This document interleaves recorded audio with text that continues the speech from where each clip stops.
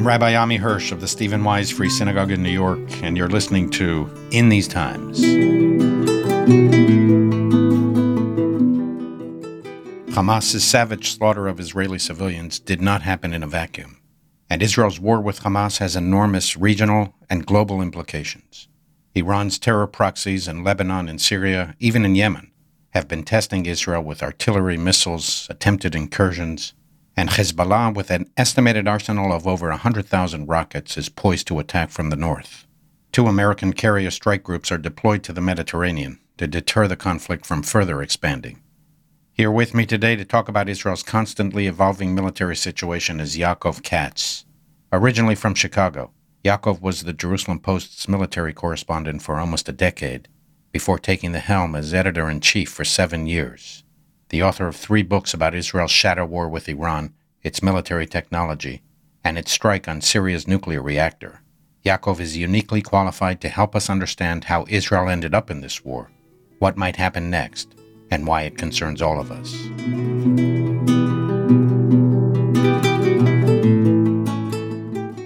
Yaakov, thank you for joining me, and welcome to In These Times. Rabbi Hirsch, it's always an honor to be with you as well. First of all, let me ask you before anything else, where are you in Israel now? And personally, what are your emotions? I'm in my home in Yerushalayim, in Jerusalem. The last 2.5 weeks are a blur. Night meshes into day, day into night. And you just live with a constant feeling of anxiety, of worry for your own loved ones. I have a daughter who's down south on those front lines as we speak.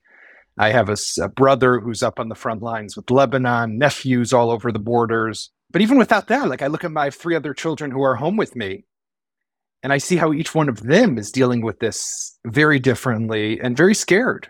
I think there is a national sense of great trepidation for what was and what is still yet to come in this conflict that we are stuck in here. When you say fear, do you mean fear of new fronts opening up or some other fear? I think this war, in comparison to others, first of all, we have to remember, started off very differently. It might be an exaggeration to say this, but we kind of lost before we even began. When you had so many people murdered and massacred in their homes on that dark Saturday of October 7th, the holiday of Simchat Torah here in Israel. And only a couple days later did the IDF, the Israel Defense Forces, finally get its feet stable on the ground to be able to start to push back those terrorists, say the area has been cleared out. Now we can start to prepare for a counteroffensive, which is, as we speak, has yet to come. That great loss right at the beginning shook the country and created such trauma, I think, in a way that people around the world still don't understand. That's number one. The second fear, though, and I think, it's important that people realize this. There's a saying in Hebrew, "Ein bayit she'ein bo met," right? There's no home where there is not somebody who is dead. Thank God I don't have anyone dead in my house, but the way I look at it today is that there's no home where you don't know someone firsthand, personal, who has been killed in this, who has been taken hostage in this, who has been wounded in this. Rabbi, you know Israel very well. When you have 1,300 people killed, we're a tiny country. Everybody knows everybody. When you have 212 hostages being held by Hamas, everybody knows somebody. If they don't know somebody held hostage, they know somebody who knows somebody held hostage. It's a very close-knit family, this country. And then there's the other dimension, what I spoke about before about my family serving. That's every family here, pretty much, right? Unless you're an Arab or certain ultra-Orthodox. So every family has loved ones who are either in their mandatory service on the front lines, in reserves on the front lines, or they themselves are on the front lines. I wonder if you can take us back to the days and weeks before October 7th. Was there something about the environment in the country or the government and the way it functioned or Israeli society that exacerbated this unpreparedness and this surprise? What caused this huge, I think it might be the worst tragedy and the worst surprise in the whole history of the state of Israel? What caused that? Israelis were so confident that they had security under control. I think had you asked Israelis before October 7th, if something like this, at this scale, at this scope and magnitude, these numbers could happen, they would have said, get out of here. No way. Yeah, they could maybe sneak in a few of them. Maybe they could carry out some attack, but not like this. But it happened.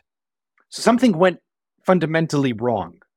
I think there are multiple layers to the failures that led to what happened on October 7th. There is the intelligence that we didn't have.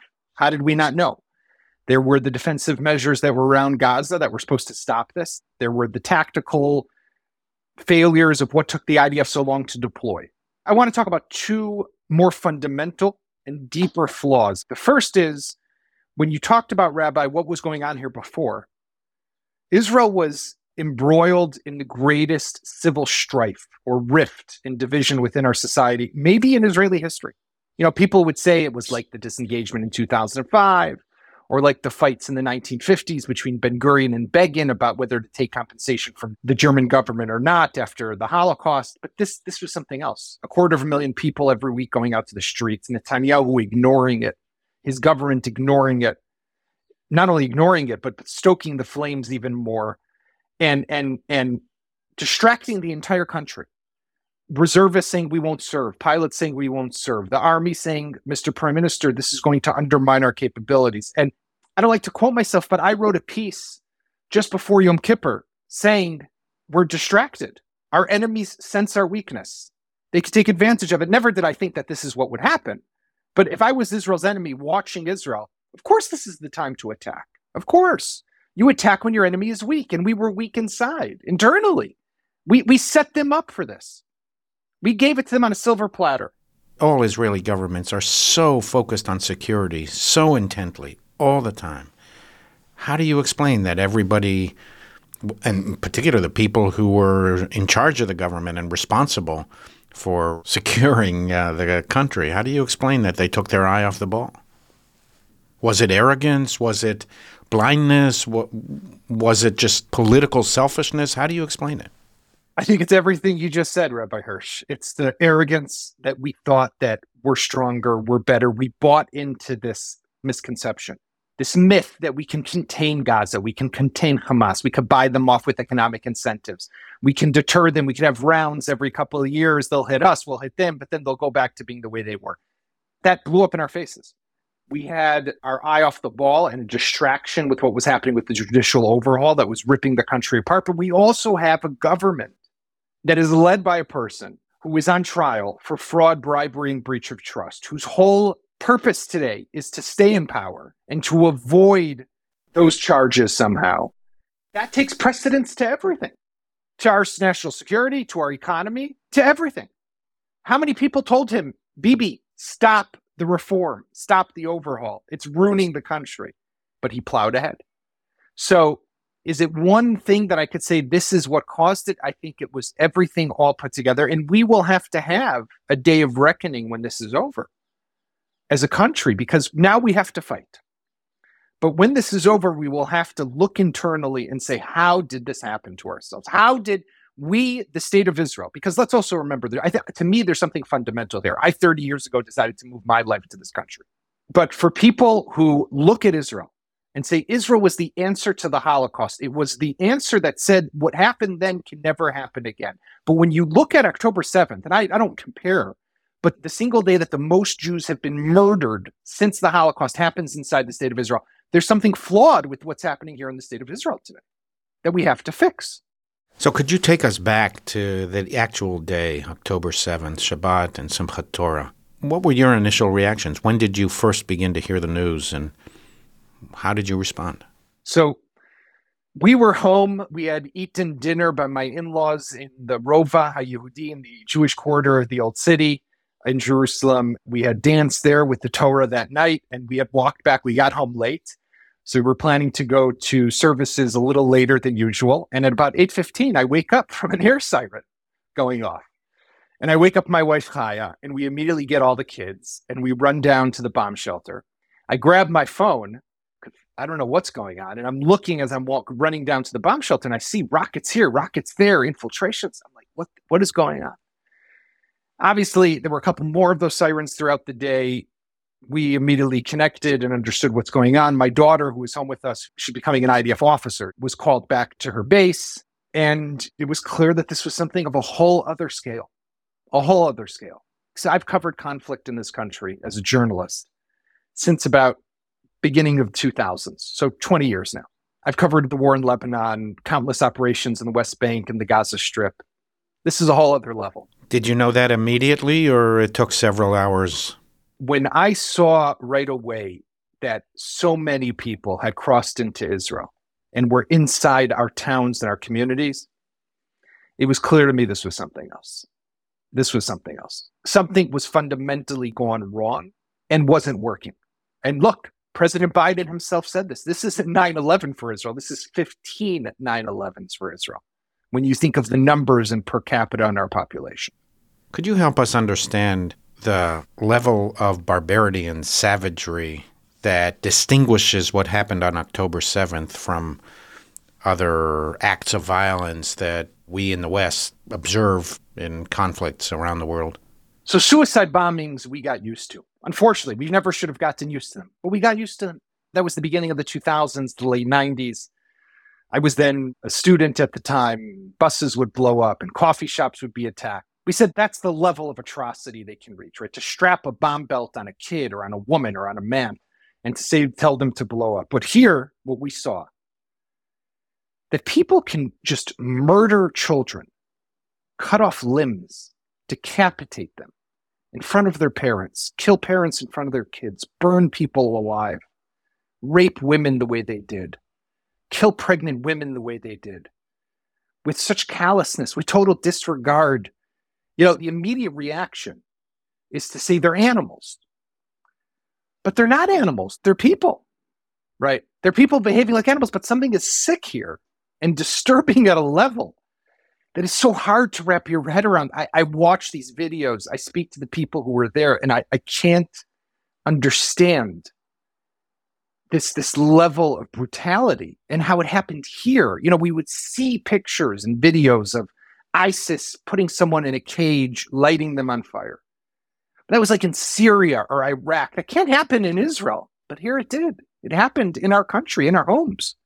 It creates a sense of vulnerability that runs so deep, I think, throughout every single Israeli today that lives now with this fear.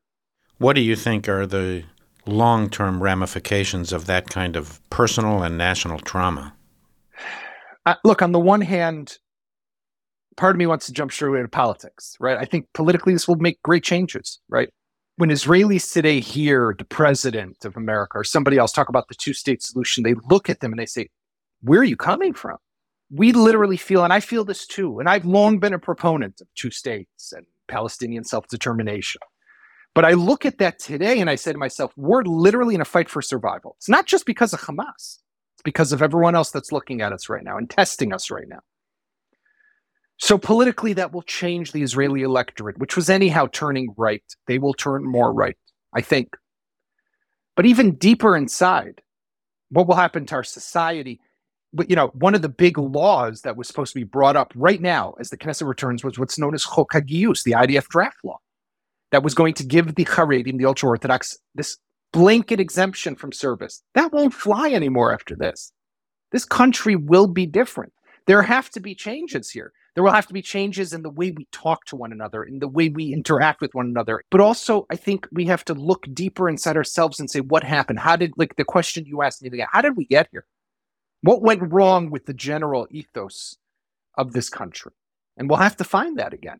We're recording this on October 23rd, and so the military situation will be changing every hour. But as of now, what's happening on the battlefront, first of all in Gaza and then up north on the Lebanese border?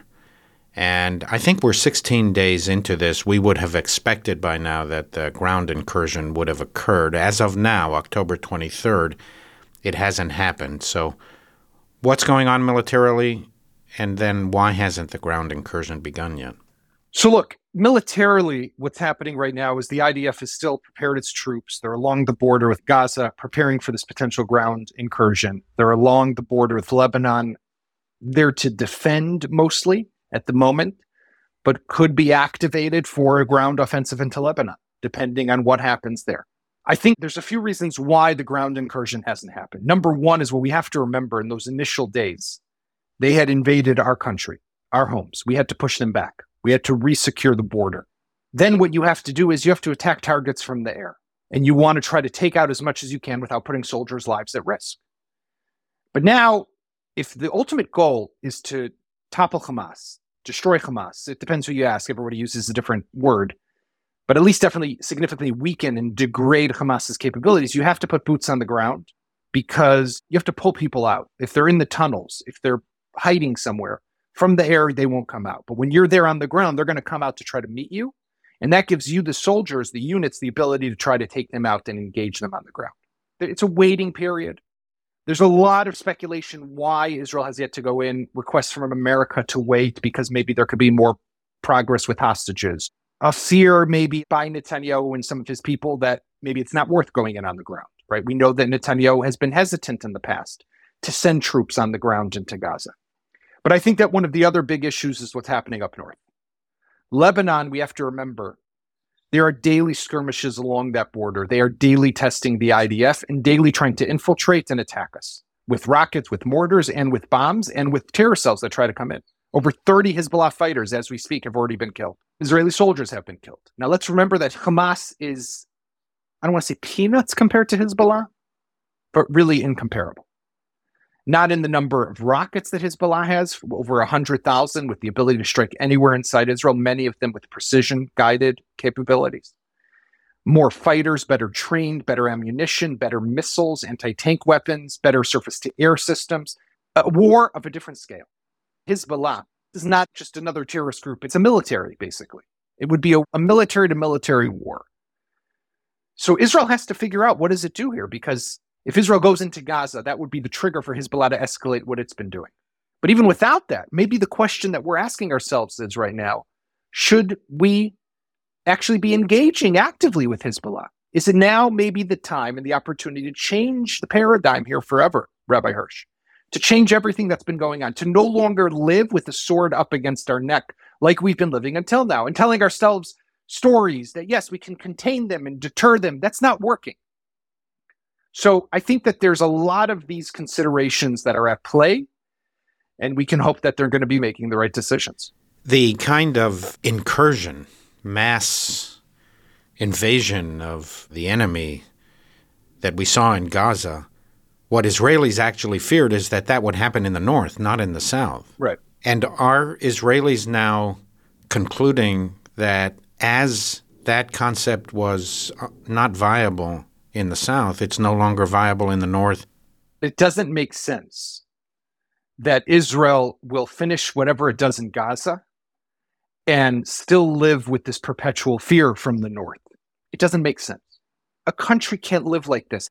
Personally, I'm perfectly aware of what they have and the price we will pay and how it will mean great destruction to a lot of our infrastructure in Israel and losses to our soldiers and to civilians. But do we not once and for all deserve the right to live freely without these threats? I don't know. I'm torn. I don't envy the people who have to make these decisions. But when you think about the legitimacy that Israel has today to act in self-defense, for years, we've been trying to tell the world what Hamas is and what they are and who they are and what they're after. And everyone would say, no, if you just let more workers in, you just give them more money and you just pull out a little more and release prisoners and all that stuff, maybe they'll be better. But now everyone sees what's really happening here. Maybe this is the opportunity we need to press reset on the Middle East and to change things so Israel will be safe and secure for generations to come, not just a couple of years to come. Mm. Do you have confidence in the IDF and its ability to do what the government has declared is its policy? And do you think Israelis have confidence now in the IDF, given what happened on October 7th? There is great confidence in the IDF, in the soldiers, as well as in the commanders. I just saw a poll done by JPPI, the Jewish People Policy Institute, that shows a great level of trust in the IDF, in their capabilities, and in their people. On the government side, it's the complete opposite.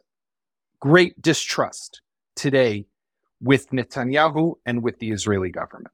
So you believe that if and when the government gives the order to finish off Hamas in the south, that can largely be accomplished by the IDF. I have no doubt. Let's remember, Israel is a powerful military. It's well-trained, well-equipped, and well-armed. They will know how to deal with these threats. Does that mean we will not have losses? Unfortunately, we will have losses. But Hamas is not an existential threat. We can deal with Hamas. And if we need to take over all of Gaza, we can take over all of Gaza. The IDF can manage with that mission. And the IDF, by the way, can manage with Hezbollah too. We can deal with all these people and all these threats. Let me give you a feeling of what it's like living here in Jerusalem for a moment. You walk down the street right near my house, Derech Beit Lechem, popular street here in the Baca neighborhood. And coffee shops, people are sitting there. Now you say to yourself, how are people sitting in a coffee shop? Well, there's a war going on. But somehow Israelis have mastered the technique, on the one hand, knowing there's a war, but they try to keep living their lives. So I think people understand we suffered a painful blow, an unprecedented blow. Our existence is not yet on the line. What do you think is going to happen in the aftermath? Look, it really depends on whether there's a war with Hezbollah or not. If the war stays contained to Hamas in Gaza, I think that we will look in half a year from now, and even less than that, and see that Hamas has been severely weakened and many of its people killed and captured, its infrastructure and weapons destroyed. Hopefully, we will also see a new governing entity in the Gaza Strip. Hopefully. It's not something we can necessarily control. I think the last thing that Israel needs to do is drive in some Palestinian leader on an Israeli tank and place them as a puppet on the so-called Gaza throne. That would be a terrible tragedy and mistake. But somehow, if organically a new leadership can be created, and we'll need help for that from the Saudis and the Egyptians and the Americans, maybe that can make a big difference. That would be if it's in Gaza. If it's in Lebanon, Israel is not going to stay in Lebanon, and Israel is not going to try to change the leadership of Lebanon. What Israel will want to do is it will want to decimate Hezbollah. To do that, unfortunately, it will require destroying a lot of Lebanon because of how they store all their rockets and weapons and civilian infrastructure. It will mean great devastation to Lebanon. Lebanon will not look the same. Gaza already does not look the same. But then the question is, what happens the day after? Because we've been in this movie before. We go to a war, we pull out, there's a UN Security Council resolution, there's some ceasefire, whatever it is, and then they rearm, and then 5 years later, 10 years later, 15 years later, whatever it is, there's a new war. And now they have more weapons. I think what Israel will be required to do this time is constant preemptive strikes. And I hate to sound like a crazy militant and some nutty neocon, but we cannot allow them to rearm and again threaten us in the same way. Now, if you think about it for a moment, Israel does not really hold by a policy of preemptive action.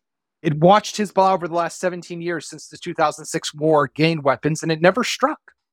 It watched Hamas gain weapons. It would see them train, and it never took preemptive action. I think now we're going to have to make a complete 180 on that policy and start to use preemptive strikes in action to prevent them from rearming, because otherwise, what do we achieve here? And the sad part of that is it means constant friction, constant tension, constant military action. That's not good of itself either.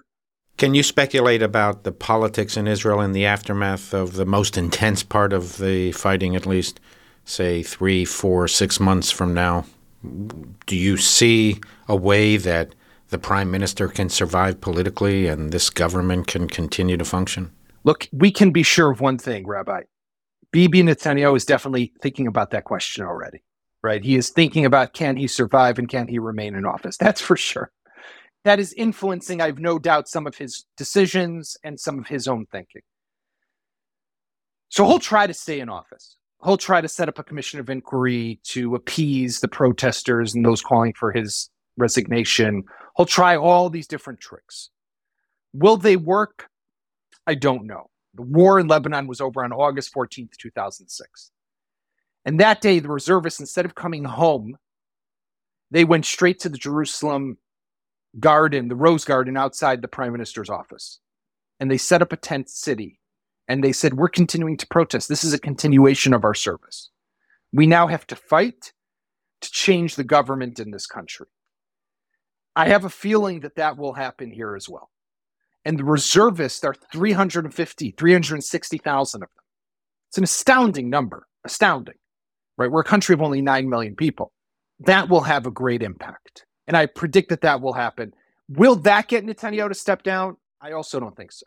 I think what that might do is put pressure on the Likud party, that the Likud people will rise up potentially against him and say to him, Netanyahu, it's over. But can I tell you that for sure? Not at all. Because would we ever have imagined that this guy would be able to stay on after being indicted and after being on trial and all the other things that have happened? So it's very difficult to really predict here. Many of the people who were so devastated in the South on that day, on October 7th, and are now misplaced.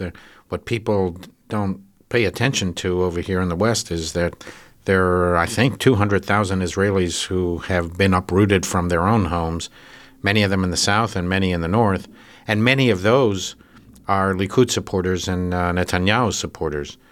Do you think that such a trauma will change their perspective and their voting habits? Right now, the polling shows, it's interesting. If you look back at after 9/11, and as America embarked on its war, Bush's polling was very high, right? And then it started to deteriorate. Here, Netanyahu is starting very low, which means he could potentially actually go up. So if the war goes well, if there are results, if it seems like Israel has achieved the decisive victory it's looking for, whether it's in Gaza or also in Lebanon, maybe that could actually change the public opinion about him. I'm sure that's part of his thinking. But this tragedy that these people face with, those people who have been uprooted from their homes, how do they go back? How do they go back home with communities completely destroyed? Where do they live? We're not even thinking about this aspect of, I have friends who live there. They're now in hotels in different cities or by family. Where do they go? Where do their kids go to school? What about their jobs? Even when the war's over, will there be security? Will there not be security? Who's going to rebuild the infrastructure? Israel's in this for a long period ahead still. Let me ask you one more question. You're one of Israel's greatest explainers to international media. You appear frequently on Western media outlets. It's a uniquely challenging effort on your part, and it's uniquely frustrating for the Jewish community in particular to observe the coverage of the BBC or CNN or MSNBC, all of which you've appeared on. First of all, what's your experience in interacting with these media outlets? I try to do what I can, and I know media, and I guess I know how to articulate. And if this is how I can help the country, it's my privilege and honor. But what I can say is that my experience is fine, right? In other words, do these people love us? No. Do they hate us, though? Also no. Are they coming from a bias? 100%. What is the bias? Their hearts, they lean very strongly to the Palestinian narrative, right? We saw this play out. A perfect illustration was what happened with that hospital blast. Right away, everybody takes what the Hamas health ministry in Gaza says, and then they report it as if it's fact. But then when Israel says something, everyone's questioning, well, Israel, you don't always tell the truth. We don't know. So in other words, a terrorist organization that kills babies, you're going to believe them. You're not going to believe the IDF. Don't believe the IDF. That's fine. But how can you believe these guys? So I recognize that. And can we change it? I don't know. But can you, in an interview and in an engagement with somebody who's asking you questions, can you put a pin in that balloon and try to create a different perspective? That you can definitely do. There are people who have different approaches to this, right? People who go on and just want to fight. Just want to fight and yell and scream. That's not my approach. I believe that you can actually present an argument and explain and give facts and push back on things. I mean, I had one interview where somebody said to me, the images in Gaza and this, and what about the civilians of Gaza and their suffering? And my answer to her was, and what about the civilians in Israel? The 1,200 at the time who have been murdered and butchered. She didn't have anything to say. She was just caught right away with all she could talk about were the civilians in Gaza. So, sometimes you can call them out that way. And then they're at a loss of words. So the images have changed and the story has changed. And the narrative now is about the suffering of Gaza and less about the suffering in Israel. But again, I believe that if you come with facts, determination, and you can explain it well, you can help change the way people perceive and how they understand what's happening here.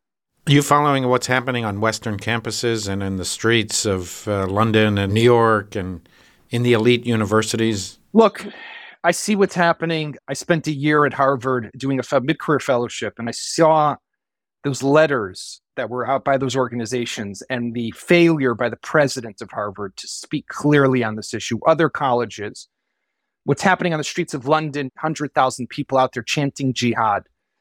We're facing a global threat. Here, it's rockets and attempts to murder us. There, it's anti-Semitism and its attempt to undermine our resilience as a people and our religious identity. And it could turn also into physical harm to Jewish communities around the world. This is a battle that we face as a Jewish people. The most important thing that I think we need to know, and Rabbi Hirsch, you know this, is that we are one people. We are one people, whether we're in Israel, whether we're in the US, we're in London, we're in South Africa, we're in Russia, Ukraine, wherever we are one people. And this was an attack on the Jewish people. They killed us, not because we're in Israel, because we are Jews in Israel. That's what this was about. And I think that is a message that every Jew needs to remember, that this was an attack on them. They might not be here, but it was an attack on them as a people who are all together one. Yaakov Katz, I want to thank you for all that you have done and are doing on behalf of Israel and the Jewish people. We wish for you and your family and all of our people safety and eventual tranquility and well-being. Amen. Thank you, Rabbi Hirsch. Thank you very much. I'm touched by Yaakov's final message to us, that we are one people wherever we happen to live, and that the Hamas onslaught was an attack on the Jewish people. Yaakov emphasized that they kill Israelis not because they live in Israel, but because they are Jewish and live in Israel. I agree with this completely, not only regarding the grotesque savagery of October 7th, but with respect to all those enemies of Israel who have never accepted the presence of a Jewish state in the Middle East and proclaim their intention to kill Jews wherever they live. Jews are a people. We are not simply a religion. We are a civilization. This is the core idea, the essence of who we are, and the starting point for everything else. The principal framework of Judaism is not the individual Jew or the local synagogue. The center of Judaism is the Jewish people. We belong to something larger than ourselves. We are connected in countless ways to something miraculous, the only Western civilization to have survived ancient days. My rabbinate is devoted to arousing in American Jews a sense of belonging, a pride, a spiritual awakening, a commitment to continue what 3,000 years have produced, to urge American Jews not to allow 3 millennia of Jewish civilization to slip away in their families. Think of the enormity of that loss, the chain of transmission sustained since the days of Moses, through good times and many bad times. That spark of Judaism that history's tyrants sought to snuff out, that Jewish essence that was implanted in us from the moment of our birth, not because we had any say in it, but that those who preceded us fought like lions to ensure that we would be born with that Jewish essence. That thousands of years of Jewish transmission would abruptly end in our family, because the parents of 21st century Jewish children were uninterested in passing it on to their children, thus depriving these children of their heritage, the knowledge of who they are. Just think of the enormity of that loss. They failed to fill their children with enough Jewish identity to even know why Judaism is important. Is it any wonder, then, that so many of these children grow up with little understanding and even less commitment to the generational transmission of Judaism that granted them their Jewish standing? I am a Zionist because I believe in the centrality of Jewish peoplehood. I believe in the right of the Jewish people to self-determination in Zion, the ancient homeland of our people. I am willing to share part of that land, but not to surrender all of it to those refusing to believe in coexistence. It is not only that Israel is a place of refuge for millions of persecuted Jews who now live with dignity and are thriving. If it was only that, dayenu, that would have been enough for me. If all that Israel did was to provide a home for what is now the majority of the world's Jews, dayenu, that too would have been enough. But Israel is much more. Israel is the most eloquent expression of Jewish peoplehood in our days. It is one of the great wonders of the world, the recreation and restoration, of the national home and the national spirit of the Jewish people. Israel testifies to the Jewish people's indomitable will to survive. If all we have is an America-centered understanding of Judaism, disregarding the totality of the Jewish experience, with Israel at its very heart, we will then lead diminished Jewish lives that will not sustain us over time. Israel is where we discover that Judaism is not only Shabbat and festivals and rituals. It is not only life cycles and Torah study, but Judaism is all in, a history, a destiny. Judaism is the collective experiences of the Jewish people exercising collective Jewish influence, responsibility, and agency. We cannot fully understand the contemporary Jewish experience or live complete Jewish lives without Israel being part of our Jewish identity. And one final point. Zionism is a liberal cause. The liberation and self-determination of an ancient and persecuted people that is entitled to life and dignity like all the other peoples of the earth. Zionism was created by liberals. Theodor Herzl was a secular Jew, deeply learned in Western philosophy, who just wanted to be left alone. And only after determining that Europe would never leave the Jewish people alone, no matter how much Kant they studied, only then did he come up with a history-shattering idea of rebuilding the Jewish state after 2 millennia of exile. Israel should be receiving the support of liberals, not their scorn. Israel is a liberal democracy that upholds progressive humanitarian values, not perfectly, but earnestly and admirably, given its security challenges that most countries cannot even imagine. While, of course, it is legitimate and even desirable to criticize Israel's missteps and mistakes, those so-called liberal anti-Zionists who deny the Jewish people alone the right to self-determination, the Palestine will be free from the river to the sea crowd, they are not liberal. They are illiberal. They corrupt liberal values and are an embarrassment to those of us who are, in fact, liberal. For all of you who may be filled with anxiety about the future, know that while individual Jews assimilate and individual Jews are murdered by killers, the Jewish people is indestructible. We have seen it all, survived it all, and aren't going anywhere. Until next time, this is In These Times.